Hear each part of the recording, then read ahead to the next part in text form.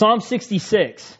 We're going to look at Psalm 66 today. And as I was thinking about what to preach on, I thought, we preach through books here, and I thought, well, how can I preach through a book of the Bible in one sermon? And I thought that might be a little long. So I chose Psalms just because they're nice, easy passages. And, at the end of the year, we like to focus on the good and focus on the good to come, hopefully in the next year. And what better to focus on than on worshiping our God and how we can look back at what He's done for us and look forward to what He's going to do for us in the new year. So that's what we want to do today. Let's read together Psalm 66. It says, "Shout joyfully to God, all the earth. Sing the glory of His name and make His praise glorious. Say to God, how awesome are your works.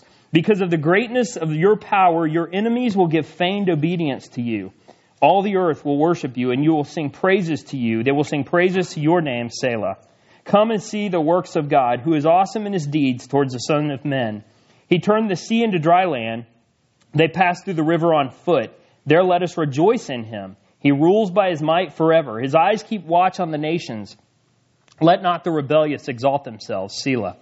Bless our God, O peoples, and sound His praise abroad, who keeps us in His life and does not allow our feet to slip. For you have tried us, O God, you have refined us as silver is refined. You brought us into the net. You laid an oppressive burden upon our loins. You made men ride over our heads. We went through fire and through water, yet you brought us out into a place of abundance. I shall come into your house with burnt offerings. I shall pay you my vows, which my lips uttered, and my mouth spoke when I was in distress. I shall offer to you burnt offerings of fat beasts with the smoke of rams, and I shall make an offering of bulls with male goats, Selah. Come and hear, all who fear God. And I will tell of what He has done for my soul. I cried to Him with my mouth, and He was extolled with my tongue. If I regard wickedness in my heart, the Lord will not hear, but certainly God has heard. He has given heed to the voice of my prayer. Blessed be God, who has not turned away my prayer, nor His loving kindness from me. Lord, as we look at these words today, may these be your words, not mine. May your Holy Spirit speak to each one of us today. In Christ's name, amen. So, Psalm 66 is here. It's not David writing this psalm. We really don't know who it is, but whoever the psalmist is basically looking at God and looking at reasons to give worship to God. And he does it by looking at three different realms of where that worship takes place. And as we look at how worship is developed in this passage, what we're going to see is ways that we can increase for us personally and for us corporately as a church, as a body of Christ, how we can put ourselves in that place of worship, in that place where we, on a daily basis, not just when we want to come to church, not just when we may be listening to praise and worship, but when we can personally wake up and live our lives in that spirit of worship. And that's what we're going to look at today. The first place he starts off with is the widest realm of where worship takes place. He says here, he starts off in verse 1 and he goes in through verse 7 and he says, "Shout joyfully to God, all the earth. Sing the glory of His name." Now, when we're thinking about where worship starts at, worship didn't start when I came into this building and started to sing. Worship didn't start whenever a choir got together and started to sing or when a church was formed. Worship started when God created the heaven and the earth. And the Bible says that even if we don't, even when we are not able to give worship, that if we don't give worship, that even the rocks will cry out and worship Him. And this is where he starts it off at. Instead of starting it with the human beings, he starts it with God's creation and focuses on how creation worships God. And he uses a couple of words here. He uses the word sing here. And it's interesting that this word sing is not necessarily speaking of the human voice. So maybe if for those who can play an instrument, which is not me, people like Don who can play an instrument, Ann who can play an instrument, those are the people, when they play that instrument, it's giving worship to God. This word can be used as either, it can be used for either instrumental singing, or it can be used as voices singing, or when instruments accompany voices. So worship encompasses a whole lot of different things and how it works. The other word we see here is that he says, "Shout joyfully to God, all the earth, sing the glory of His name." Now we know this word glory, but as I was looking into it, I was like, wow, that encompasses a whole lot more. When I think of glory, you think of, somebody who reigns on high, a king, and they deserve the glory, the honor because of their rank or their station in life or something like that, right? But this word glory here, the way it's used, it literally has a meaning of the essence of a person. It's not just their title, their rank. It's who they are as a person. We don't give God glory. We don't give worship and praise to God simply because He's a king. We give it to Him because of who He is. And who He is starts with what He did. And what He did starts with creation. And when we look around us and when we see the things that He's done for us, and when we look at all that He has done, and remember at the end of each day of creation, yes, ultimately sin has marred His perfect creation. But at the end of every single day, what happened? God looked at it and said, it was good. And that is the essence of who God is. It also speaks of reputation. And in this passage, you're going to see as the psalmist looks back on what God has done, that's his reputation. What has God done for these people? He's brought them through the Red Sea. He's brought them through rivers. He's tested them. He's made them better. And all of that goes into the reputation that God has. And that's part of His glory. That's what it really means when we give glory to God. We're simply praising Him for who He is and for what He does on a daily basis in each of our lives. In Luke chapter 19, verse 37 through 40, this is where Jesus actually tells His disciples that even if human beings are silent, that the rocks will cry out. This is when He's coming into the city, and it's what we call Palm Sunday, and they lay out the palms before Him. And He says, as soon as He was approaching near the descent of the Mount of Olives, the whole crowd of His disciples began to praise God joyfully with a loud voice for all the miracles that they had seen, shouting, "Blessed is the King who comes in the name of the Lord, peace in heaven and glory in the highest." And some of the Pharisees in the crowd said to Him, "Teacher, rebuke your disciples." But Jesus answered, "I tell you, if these become silent, the stones will cry out." God doesn't need us to worship Him. He wants us to, but He doesn't need us because creation itself worships God. He goes on in verse 3 and He says, "Make His praise glorious. Say to God, how awesome are your works." Now, I tend to use that word awesome a lot because, I was raised in the 90s and late 80s, and that's just what we do. Things like cool and awesome, those are just words that you use. Well, but really, if you think about it, we say awesome about some things that maybe aren't quite as awesome as what really that word is supposed to show. When I think of what it's talking about here with awesome, I think of things that I've seen while I've been hiking. I love to hike. Most of you know I like to run, but if I can't run and I don't get to do as much of it as I like to hike or backpack.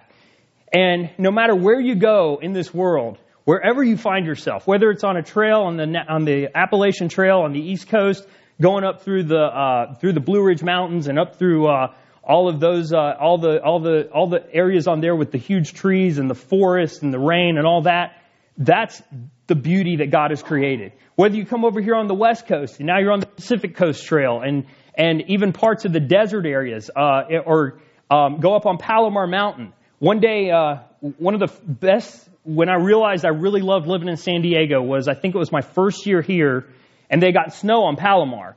So Beth and I drove up to Palomar just because, we hadn't seen snow in a while. We are from South Carolina, and it doesn't snow there much either. So we went to Palomar and got to see snow in the first part of the day. But then at the end of the day, we ended up at the beach over in Carlsbad, looking at the sun go down over the water at the beach. Now that is just amazing. You can't do that anywhere. But what it demonstrates is how awesome God's creation is. When you look around there, I don't know how anybody could come away from looking at those scenes and come away with anything but a view that all of earth is a special creation of God. There's something that we can't create, we can't make. The best thing that we can make, we can build a tall building, we can make it the most beautiful it can possibly be. You can make a gorgeous sports car and put all the technology into it and have the most beautiful design ever. But really, does it compare with a mountain that has trees on it, with the sun going down over the ocean, with the sun rising in the desert, with the stars that are all over the sky when you look up when there's no city lights around? Can anything we make compare to that? Absolutely not. The best we can make is but a pale reflection of what God has done in His creation. And I think that's why the psalmist starts right here by saying that, if we don't find any other reason to give worship to God, then walk outside and look around. Because if we just open our eyes to God's creation, you will be moved to worship. That's what it's all about. And there's so many psalms that talk about that. The song that we sang right before a message this morning that Don led us in, the moon and the stars declare your glory. That's so true, and there's so many places that we see that every day. He goes on and he says, because of the greatness of your power, your enemies will give feigned obedience to you. Now, what is he talking about here? The Bible says in the New Testament, in Philippians chapter 2, in verses 10 and 11, that some point in time in the end times, however that looks and however that happens, it says Philippians 2, 10 and 11, so that at the name of Jesus, every knee will bow and every tongue will confess, and of those who are in heaven and on earth and under the earth, and that every tongue will confess that Jesus Christ is Lord, to the glory of God the Father. And I think that's the same thing that the psalmist is saying here.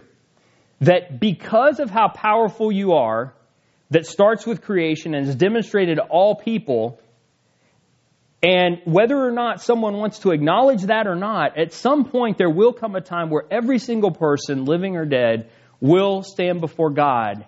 And even if they haven't recognized Him as Lord and Savior, they will recognize Him as the Creator God. And they will be forced to worship Him as He deserves to be worshiped. How much better for us who are believers, who do know who this God is, who do put our faith and our trust in Jesus Christ, to be able to look at that same creation, to look at that power displayed in the universe, and to be able to give Him our praise and worship while we live on earth as a human being, and look at the daily things that He gives us every single day. And so he goes on from there and he says, all the earth will worship you and sing praises to you. They will sing praises to your name, Selah. Come and see the works of God, who is awesome in His deeds towards the Son of Man. Now that word Selah there is obviously, nobody knows exactly what it is, but it's probably some sort of musical term that comes all over in the Psalms, and we're going to see it several times here. Verse 5 there says, come and see the works of God, who is awesome in His deeds towards the Son of Man. This is the first thing that I want to focus on here.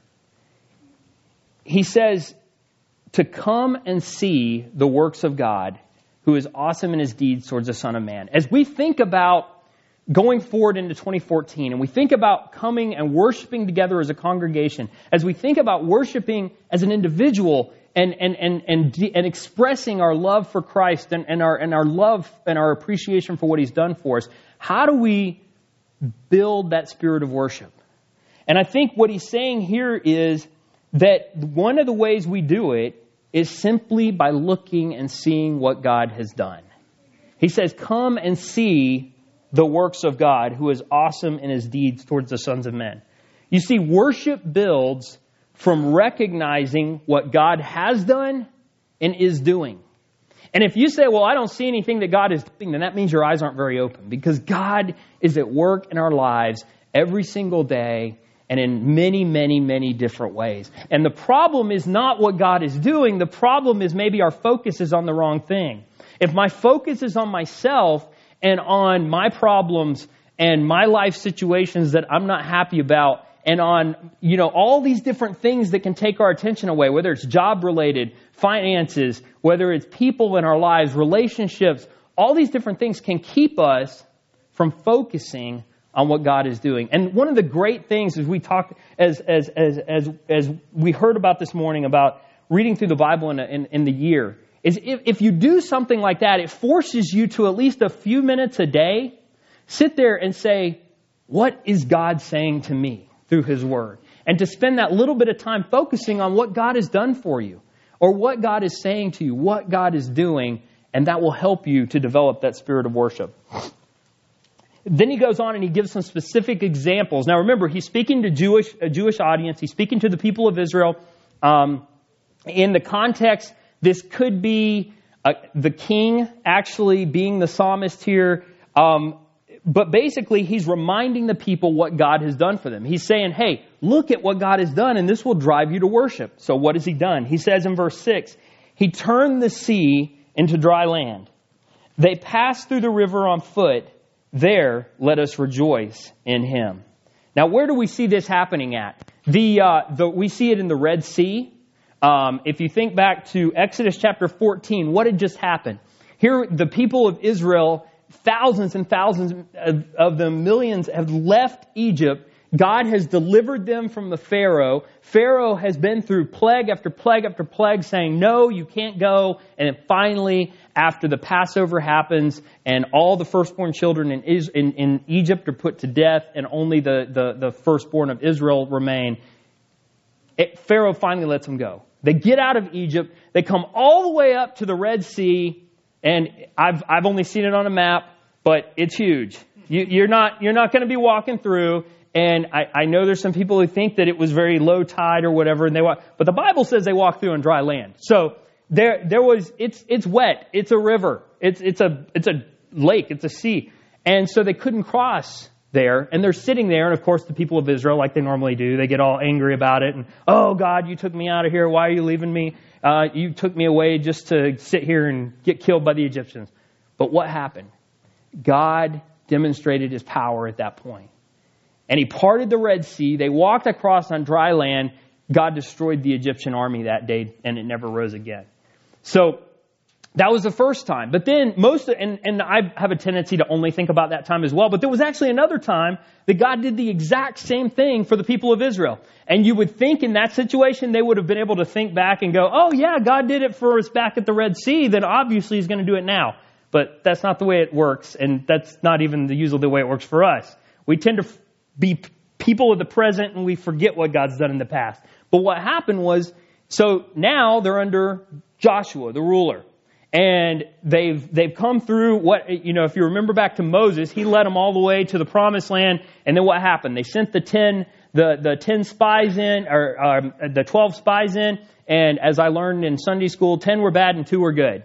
And 2 of them said that God was going to give them the land, and 10 said no. And so because of their lack of faith, they wandered in the wilderness 40 years. Everybody over 20 years old died. And now they have a new group of people, and they're getting ready to go into the promised land, and they're right there, but they have a problem. Because before you can get into that area, you got to cross the Jordan River. And the Jordan River is pretty big again. I haven't seen it, but those who got to go to Israel saw it, and I've seen the pictures of it, and you've got to get across that river somehow. And they didn't have bridging machines like we used in Iraq and all these cool equipment. They didn't have CBs that could come up and build big bridges in a matter of hours. So what did they do? They prayed. And once again, God came in, parted the waters, and they walked right through over to the promised land and began their conquest of the promised land that God gave them. In both of these circumstances, the psalmist is telling the people of Israel, hey, look back at what God did for you. If you don't have any other reason to give praise, look back at these moments when God did the specific thing for you and your people in your life. And as I was thinking about what to focus on at the end of the year, what could we as believers do anything better at the end of a year than to look back on that year and try to find specific examples in our lives of where God has intervened, where we know that God has been there for us.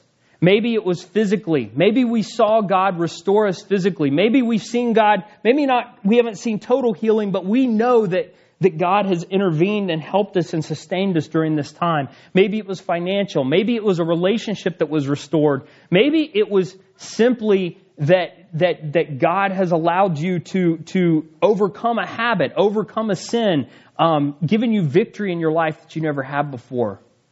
But we're never going to be able to be more thankful for that if we don't take the time to see it in our life.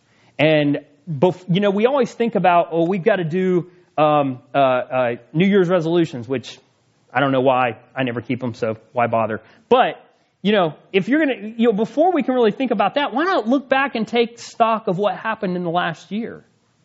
And say, before I can make a resolution about the next year, why don't I see where God has worked this year and see what's happened in my life and where He's led and just how God has lined things up.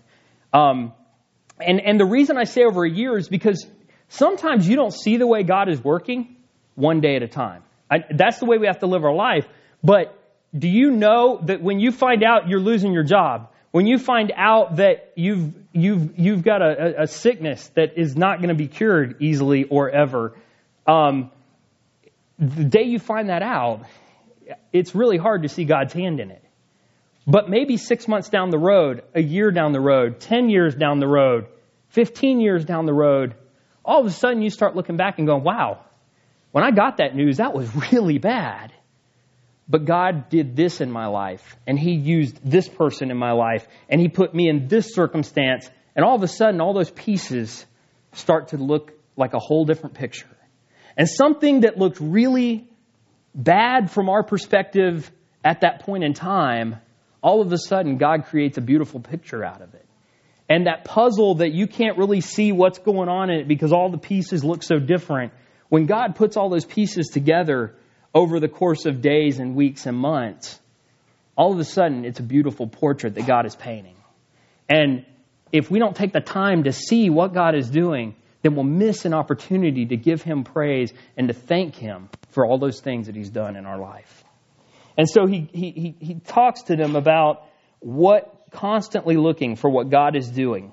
And then he goes on and he says in verse 6, he says, He turned the sea into dry land. They passed through the river on foot. There let us rejoice in Him. So he's saying, look back on those circumstances. But it's interesting that he points out what happened right after they crossed the river. Because in both situations, whether it was the Red Sea or the Jordan River, what happened immediately as they got on the other side?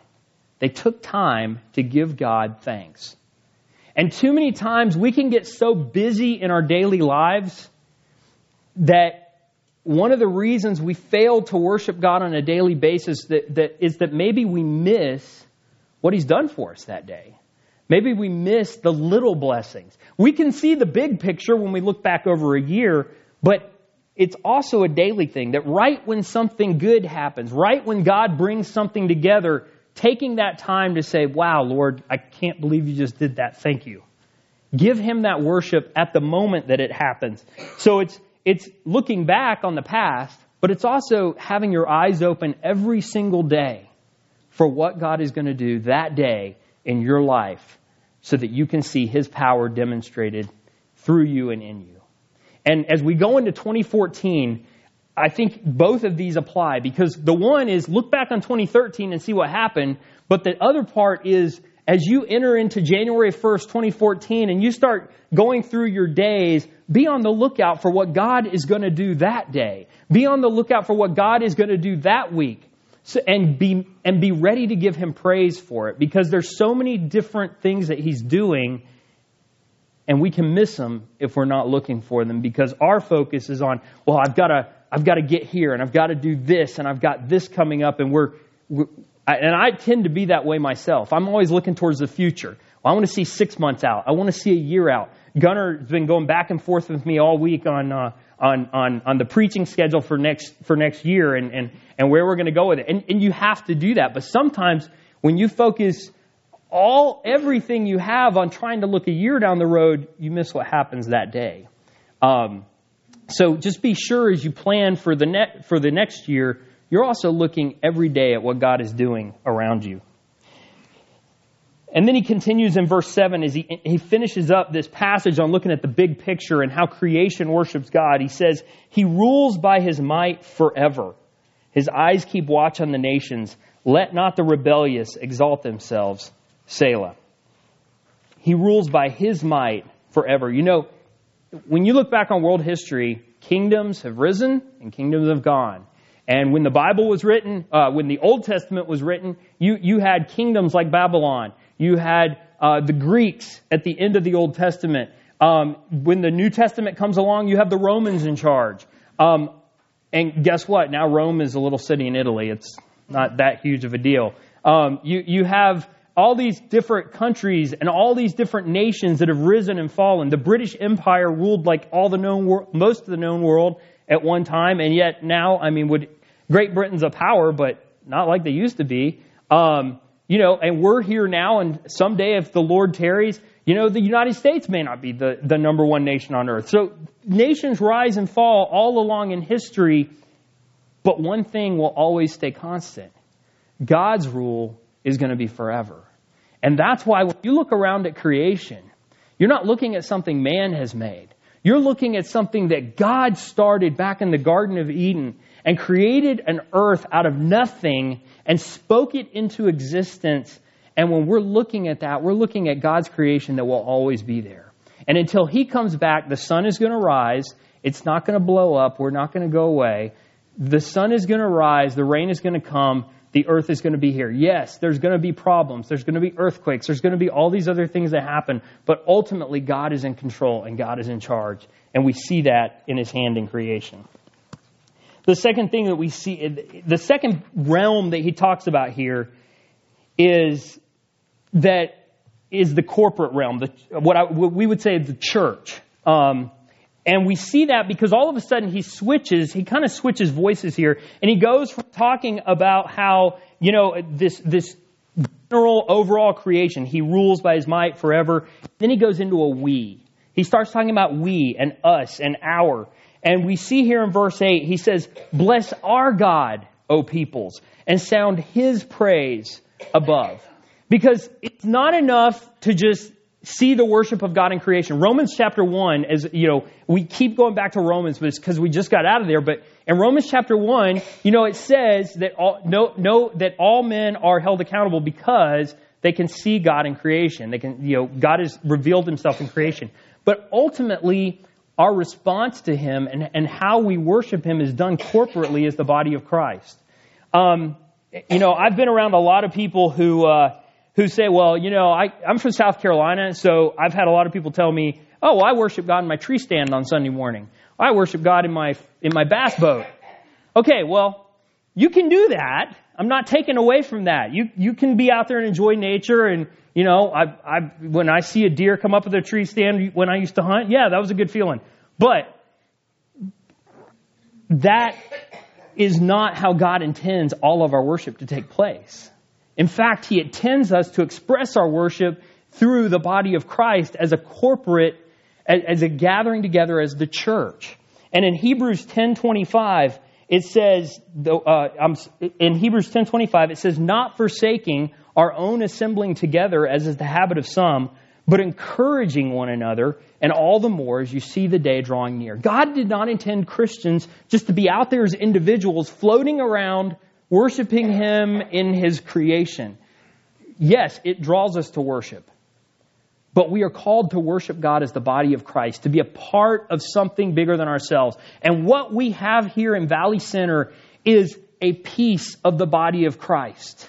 When we come together at Valley Center, it's as individual believers, but it is as a body. It is as the body of Christ who's gathering together at a set time to worship Him.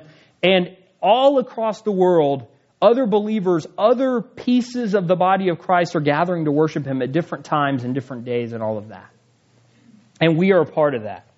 I just got through reading Mere Christianity by C.S. Lewis, and he had an illustration. He said he was speaking at an RAF base, a Royal Air Force base, and he had an officer come up to him, and this was after this is obviously after World War II.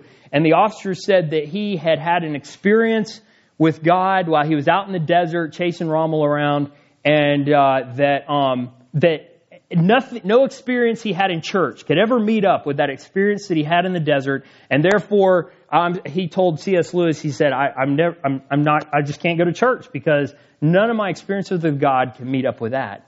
And C.S. Lewis told him, he said, well, that he didn't try to discount his experience or anything, but he said, that experience was great, but that one-time experience with God is not make up for the systematic experience of knowing God on a daily basis and experiencing God through His people and His body that comes from being a part of a church. And for better or for worse, we're called to experience God and to worship God as a body of Christ, not as an individual, but as a part of a larger body. The corporate worship takes place because of reflecting on the work God has done in the past. So this builds on verses 5 and 6. He says, remember, he's talking to the people of Israel. And he says, look, this is what happened in the past. God brought you through the Red Sea. He brought you through this. And now he's saying, when you come together, use those experiences to draw on that past and to better worship God. And so that's what they're going to do here. He says, bless our God, O peoples, and sound his praises abroad. Now, it's interesting here that he's calling for thankfulness. He says, bless God, give thanks to him, sound his praise, and that's basically thankfulness and praising him. But what's interesting is now he's going to use the rest of this passage and talk about things that aren't so good. Because you would think at that point he's going to go, bless God, peoples, because look, he brought you King David. He made you into a great nation. He gave you King Solomon, who had all the wisdom and all the wealth and all this. You would think that's where he's going to go with this and just say, look at all the wonderful things God's done for you. And instead, look what happens. He goes into verse 9 and he says, who keeps us in life and does not allow our feet to slip, for you have tried us, O God. You have refined us as silver is refined. Now that's nice sounding poetry there, but think about what refining takes. The illustration here is of smelting metal. If you want to get your gold more refined and more and as pure as you can get it, it doesn't come out looking like a gold ring, does it? It doesn't come out looking like this wedding band I have on. It comes out of rocks and it's ore. And you can chip it out a little bit, but really you have to, in order to get it pure, you got to put it into some massive heat. And it's probably not going to be heat that's going to be hot enough to get on your stove. So they put it into a massive burner and a massive thing and heat that iron ore up. And the more they heat that ore up, if there's gold in it, the gold will separate out from the impurities. And if you keep doing it for gold or silver, or I'm guessing platinum, I don't really know. But the more you do that, what happens is you get purer and purer and purer metals. And that's what God is saying they're giving thanks for. Now, when you get hot and when you burn yourself, that's not a nice process, is it? I don't like that process. I don't like getting burned at all. But he's saying, be thankful for that burning process. Be thankful for that heating process. Be thankful for that smelting process. Because all these things, he says, for you have tried us, O God, you have refined us as silver is refined. If he's thinking of trying, that doesn't sound like a fun situation. And so he's saying to the people of Israel here, as a corporate body, as the people of Israel, it wasn't just that he brought you through the Red Sea. It wasn't just that he took you into the Jordan. He has brought you through a lot of hard times. But those hard times are what has made you into a strong people of God. And one of the things that we fail to miss is that the bad things that he brought us through, whether as an individual or as a church or anything that we go through that is difficult, even then we can look and see God in it. Because God is using that situation to refine us and make us into the person that he wants us to be. He did not save you and redeem you in order to just remain that piece of ore with a few gold specks in it. He saved you and he redeemed you so he can make you into a pure gold jewel for him. And that's the process that he's using in our life. He's using it in the life of our church. He's using it in our individual lives to create for himself a body and a person that is pure and holy. And that's what we're called to be thankful for. He goes on in verse 11 and he says, you brought us into the net. You laid an oppressive burden upon our loins. You made men ride over our heads. We went through fire and through water. Yet you brought us out into a place of abundance. Because here's the key. It's that first phrase in that last one. Verse 9 starts with who keeps us in life and does not allow our feet to slip. And verse 12 ends with yet you brought us out into a place of abundance. Through it all that middle stuff that they're going through, when he's talking about the fact that you made men ride over our heads, we went through fire and water, those don't sound like fun things. But through it all, they could trust in the fact that God was not going to allow their feet to slip. And even if it felt like their feet were slipping, that meant that God had a hold of their hand the whole time and that it was all in his plan. And the more that they could trust in, the more the body of believers, the people of Israel could trust in that, the more they could see God work in their midst. And if we as a church go into next year looking at it and saying, whatever trials come into my personal life, whatever trials come for our church, that we can hold on to God and we can trust Him because He's not going to allow anything to come against us. The Bible says that there is no temptation taken you, but such as is common to man. But God is faithful, who will not suffer you to be tempted beyond that you are able, but will with the temptation provide a way to escape. And God is bigger than all of our problems. God has allowed these things to happen for our good and under His protection. 1 Peter 1:7 talks more about this. He says, so that the proof of your faith, being more precious than gold which is perishable, even though tested by fire, may be found to result in praise and glory and honor at the revelation of Jesus Christ. And, as I was thinking about this passage, the one, up until recently, the church in China, they're probably the most recent example of a church as a body of Christ that has been under extreme persecution. And up until recent years, their pastors were not chosen and made whatever ruling bishops or elder, however they view their setup over there. They were not chosen based on master's degrees, doctorate degrees, seminary education. They were chosen based on how long did this guy spend in prison for the cause of Christ. We don't have to face anything like that over here. But you know what happened in that church? Even under communist persecution, where they were trying to stamp out everything that they could, they weren't allowed to even share the gospel with their children. They could have a public church, but they couldn't share the gospel with their children. They had all these very restrictive rules, and yet what happened? The Church of China is one of the largest churches in the world, with more true believers who actually want to serve God. And a few years back, they put out a book. I can't remember the name of it, but it was written and it was endorsed by a lot of the church leaders in China after they got freedom to publish it. And it's a plan for the Chinese Christians to actually take the gospel into all the Muslim countries that are in their area. Because that's what their goal is even while they were under persecution themselves, here they're given their freedom to worship God as they want. And what do they want to do instead? Let's go into countries that absolutely hate us and want to kill us, and let's get the gospel to them. That's what God was doing there in the midst of that persecution. He was taking people who were willing to put their lives on the line to serve Him, and He was creating a church for His glory and for the spread of His gospel and His kingdom around the world. And so he goes on into here, and another in the Old Testament, it says in Isaiah 43, verses 2 through 3, this same idea. It says, when you pass through the waters, I will be with you. And through the rivers, they will not overflow you. When you walk through the fire, you will not be scorched, nor the flame burn you. For I am the Lord your God, the Holy One of Israel, your Savior. That is the greatest promise in the world. And if you can take that into 2014, it will help you to worship God even when maybe things that you have to face this next year are not going to be to your liking. Is the fact that no matter what you go through, that God is with you every step of the way.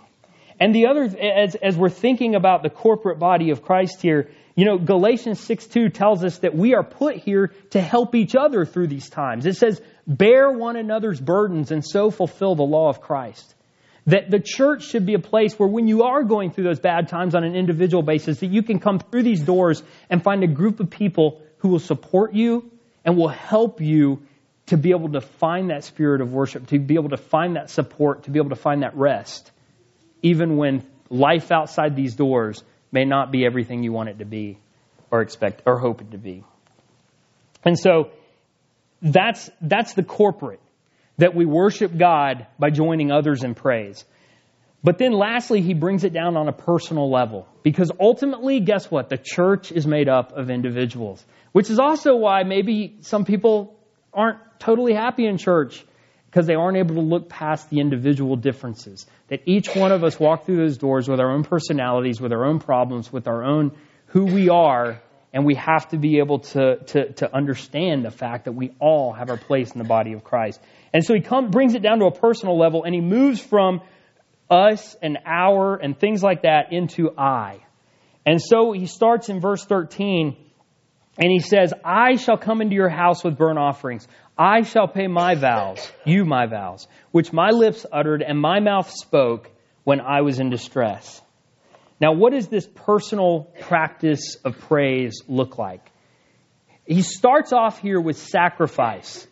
Now, obviously, we don't go to a temple and we don't sacrifice animals because Jesus Christ paid that price once for all. He's the ultimate sacrifice. He was the absolutely perfect sacrifice who came as a human and was the only one who could take away our sins by offering himself.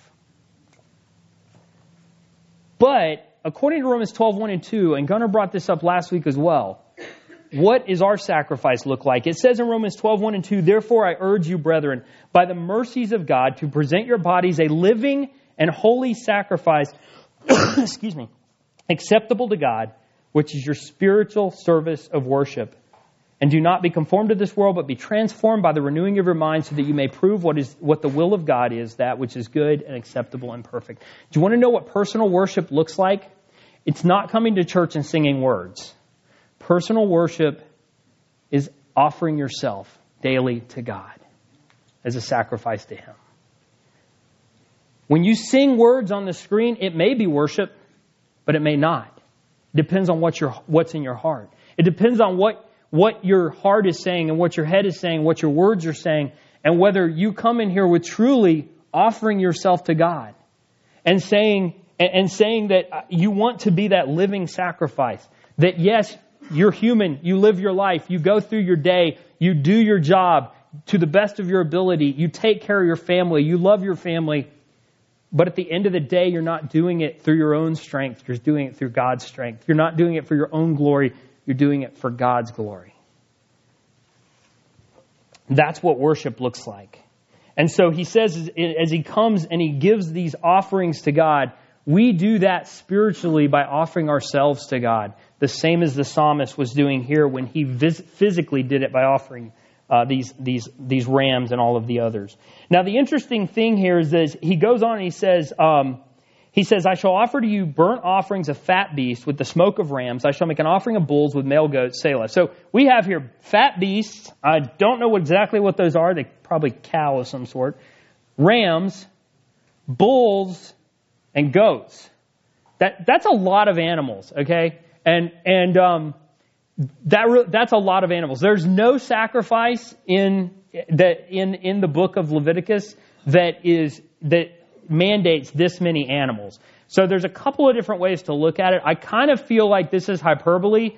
That's the way a couple of commentators take it. I think it's basically that he has so much joy and worship in his heart that he's using poetic license. This is poetry. He's using poetic license here to say, hey, I want to worship you so much and I feel so much joy in the fact that I can come into your presence and worship you that I'm going to come in with this massive amount of offerings and give it to you. Because at this time, this would have cost a fortune to do. The other part is, if he is the king of Israel at this time, it could be that he's offering maybe an extravagant amount for a specific occasion. But I really do feel like this is poetic license to say that his worship was characterized by joy.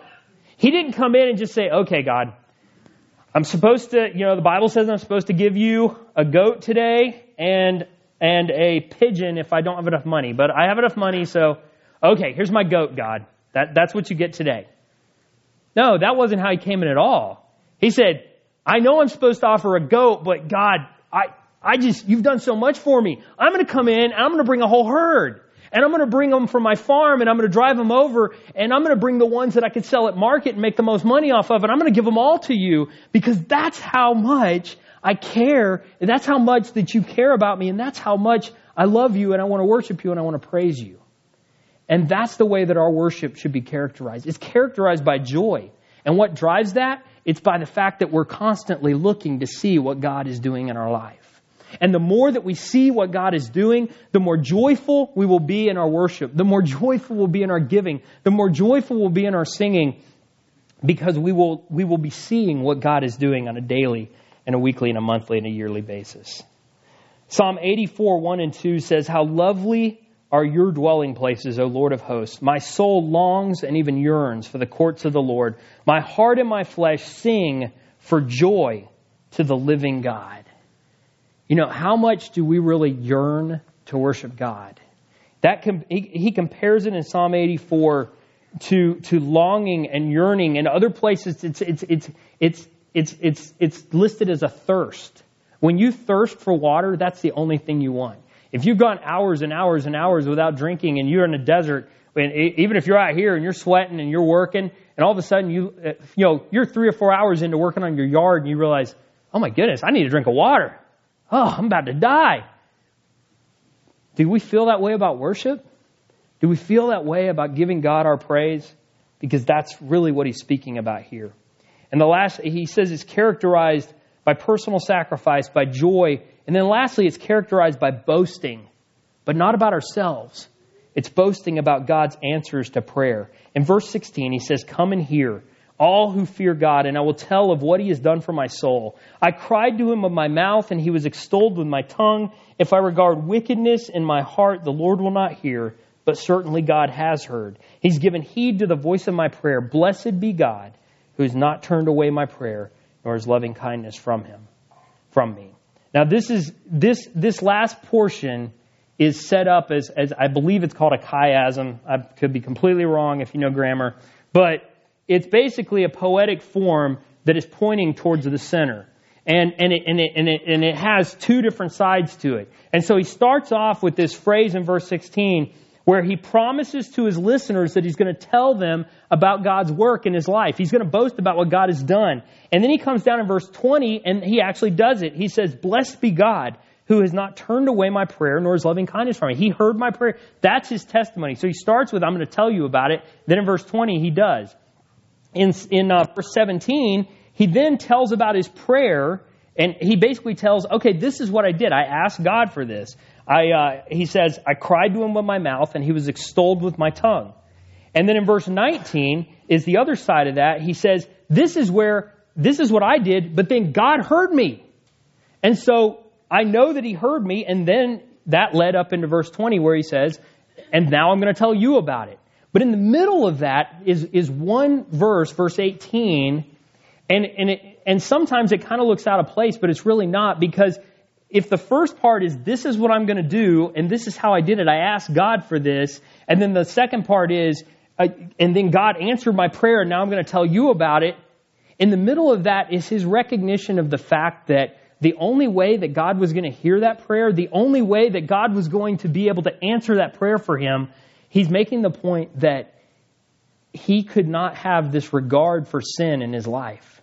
And that word there that says, if I regard wickedness in my heart, that word there literally means that if I gloat, if I savor, it's not just, okay, we're all sinners. Yes, we're saved. Yes, God is working on us. And yes, we are being made more and more holy every day if the process of sanctification is working in our life. But the sin will still be there, I believe, till the day we die. It's just hopefully we kill it more and more. But what he's talking about here is the person that savors it and gloats over it. That cannot characterize a Christian. A person who basically lives for sin. The person who says, I'm not sorry for my sin. I love my sin. I want more of my sin. And that's what characterizes their life. And he's saying, if that is the kind of life I have, then God's not going to hear me, and he's not going to answer this prayer. And so he's ending this psalm on not totally a negative note, but he's pointing out one other purpose of worship here, in that the purpose of worship is that we might become more and more like Christ. And as we become more and more like Christ, and as our worship is directed more towards him, then guess what happens to sin? Sin becomes less and less and less as he makes us to look more and more like himself in holiness. 1 Thessalonians 5:16 through 23 says this, rejoice always. This is actually a passage on worship, and it says, rejoice always, pray without ceasing, in everything give thanks, for this is God's will for you in Christ Jesus. Do not quench the Spirit. Do not despise prophetic utterances, but examine everything carefully. Hold fast to that which is good. Abstain from every form of evil. Now may the God of peace himself sanctify you entirely. That word sanctify means to make holy, to clean your life out from sin. And may your spirit and soul and body be preserved complete without blame at the coming of our Lord Jesus Christ. You know what's going to happen? The more that we come together as a church to worship God and as individuals worship Him with their lives, the sin problems start to go away. Yes, we're going to fall.